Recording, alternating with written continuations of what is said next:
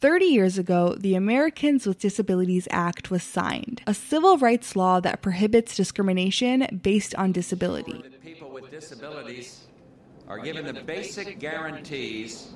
I had an insightful conversation with Independence First on how the conversation around disability is rapidly changing. We covered all sorts of topics, such as where we are right now, self-empowerment, and how disability plays a role in one's perception on masculinity. When the conversation ended, one particular segment stayed with me. I asked Brian Peters, a man who is deaf, who was communicating through his sign language interpreter, Tara, and Harvey Ross, a paraplegic, the question, what do you wish people could understand about your experience when living with a disability? Here are their responses.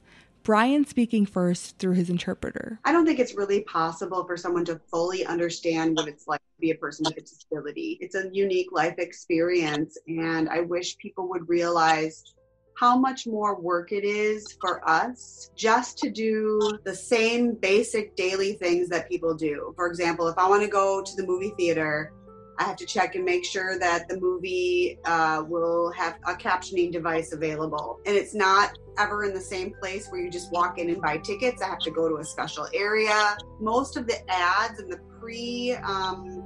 previews of movies that happen before the movie actually starts don't have captioning, so I don't know if the movie isn't going to be captioned or I have a problem with the device until the movie actually starts. Then I have to get up and I miss the beginning of the movie and go find an attendant to come and work out the problem for me. So my just movie experience is very different than somebody who can hear.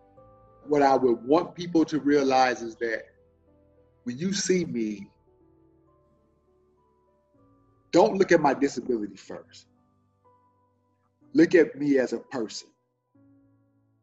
And one of the greatest things that ever happened to me since I've been having a disability is that there was a kid, he was probably 4 or 5 years old, and I was at the Pettit Center, and the kid walked over to me, asking me about like what's wrong with me, what happened. His mother stopped him, and I told her, I was like, don't stop him, let him ask questions. I swear to you, I had the most in-depth conversation I had ever had with anybody, with this 5-year-old boy.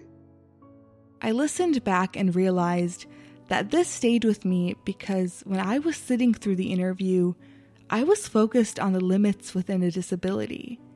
I had to check myself and tell myself that I needed to do better.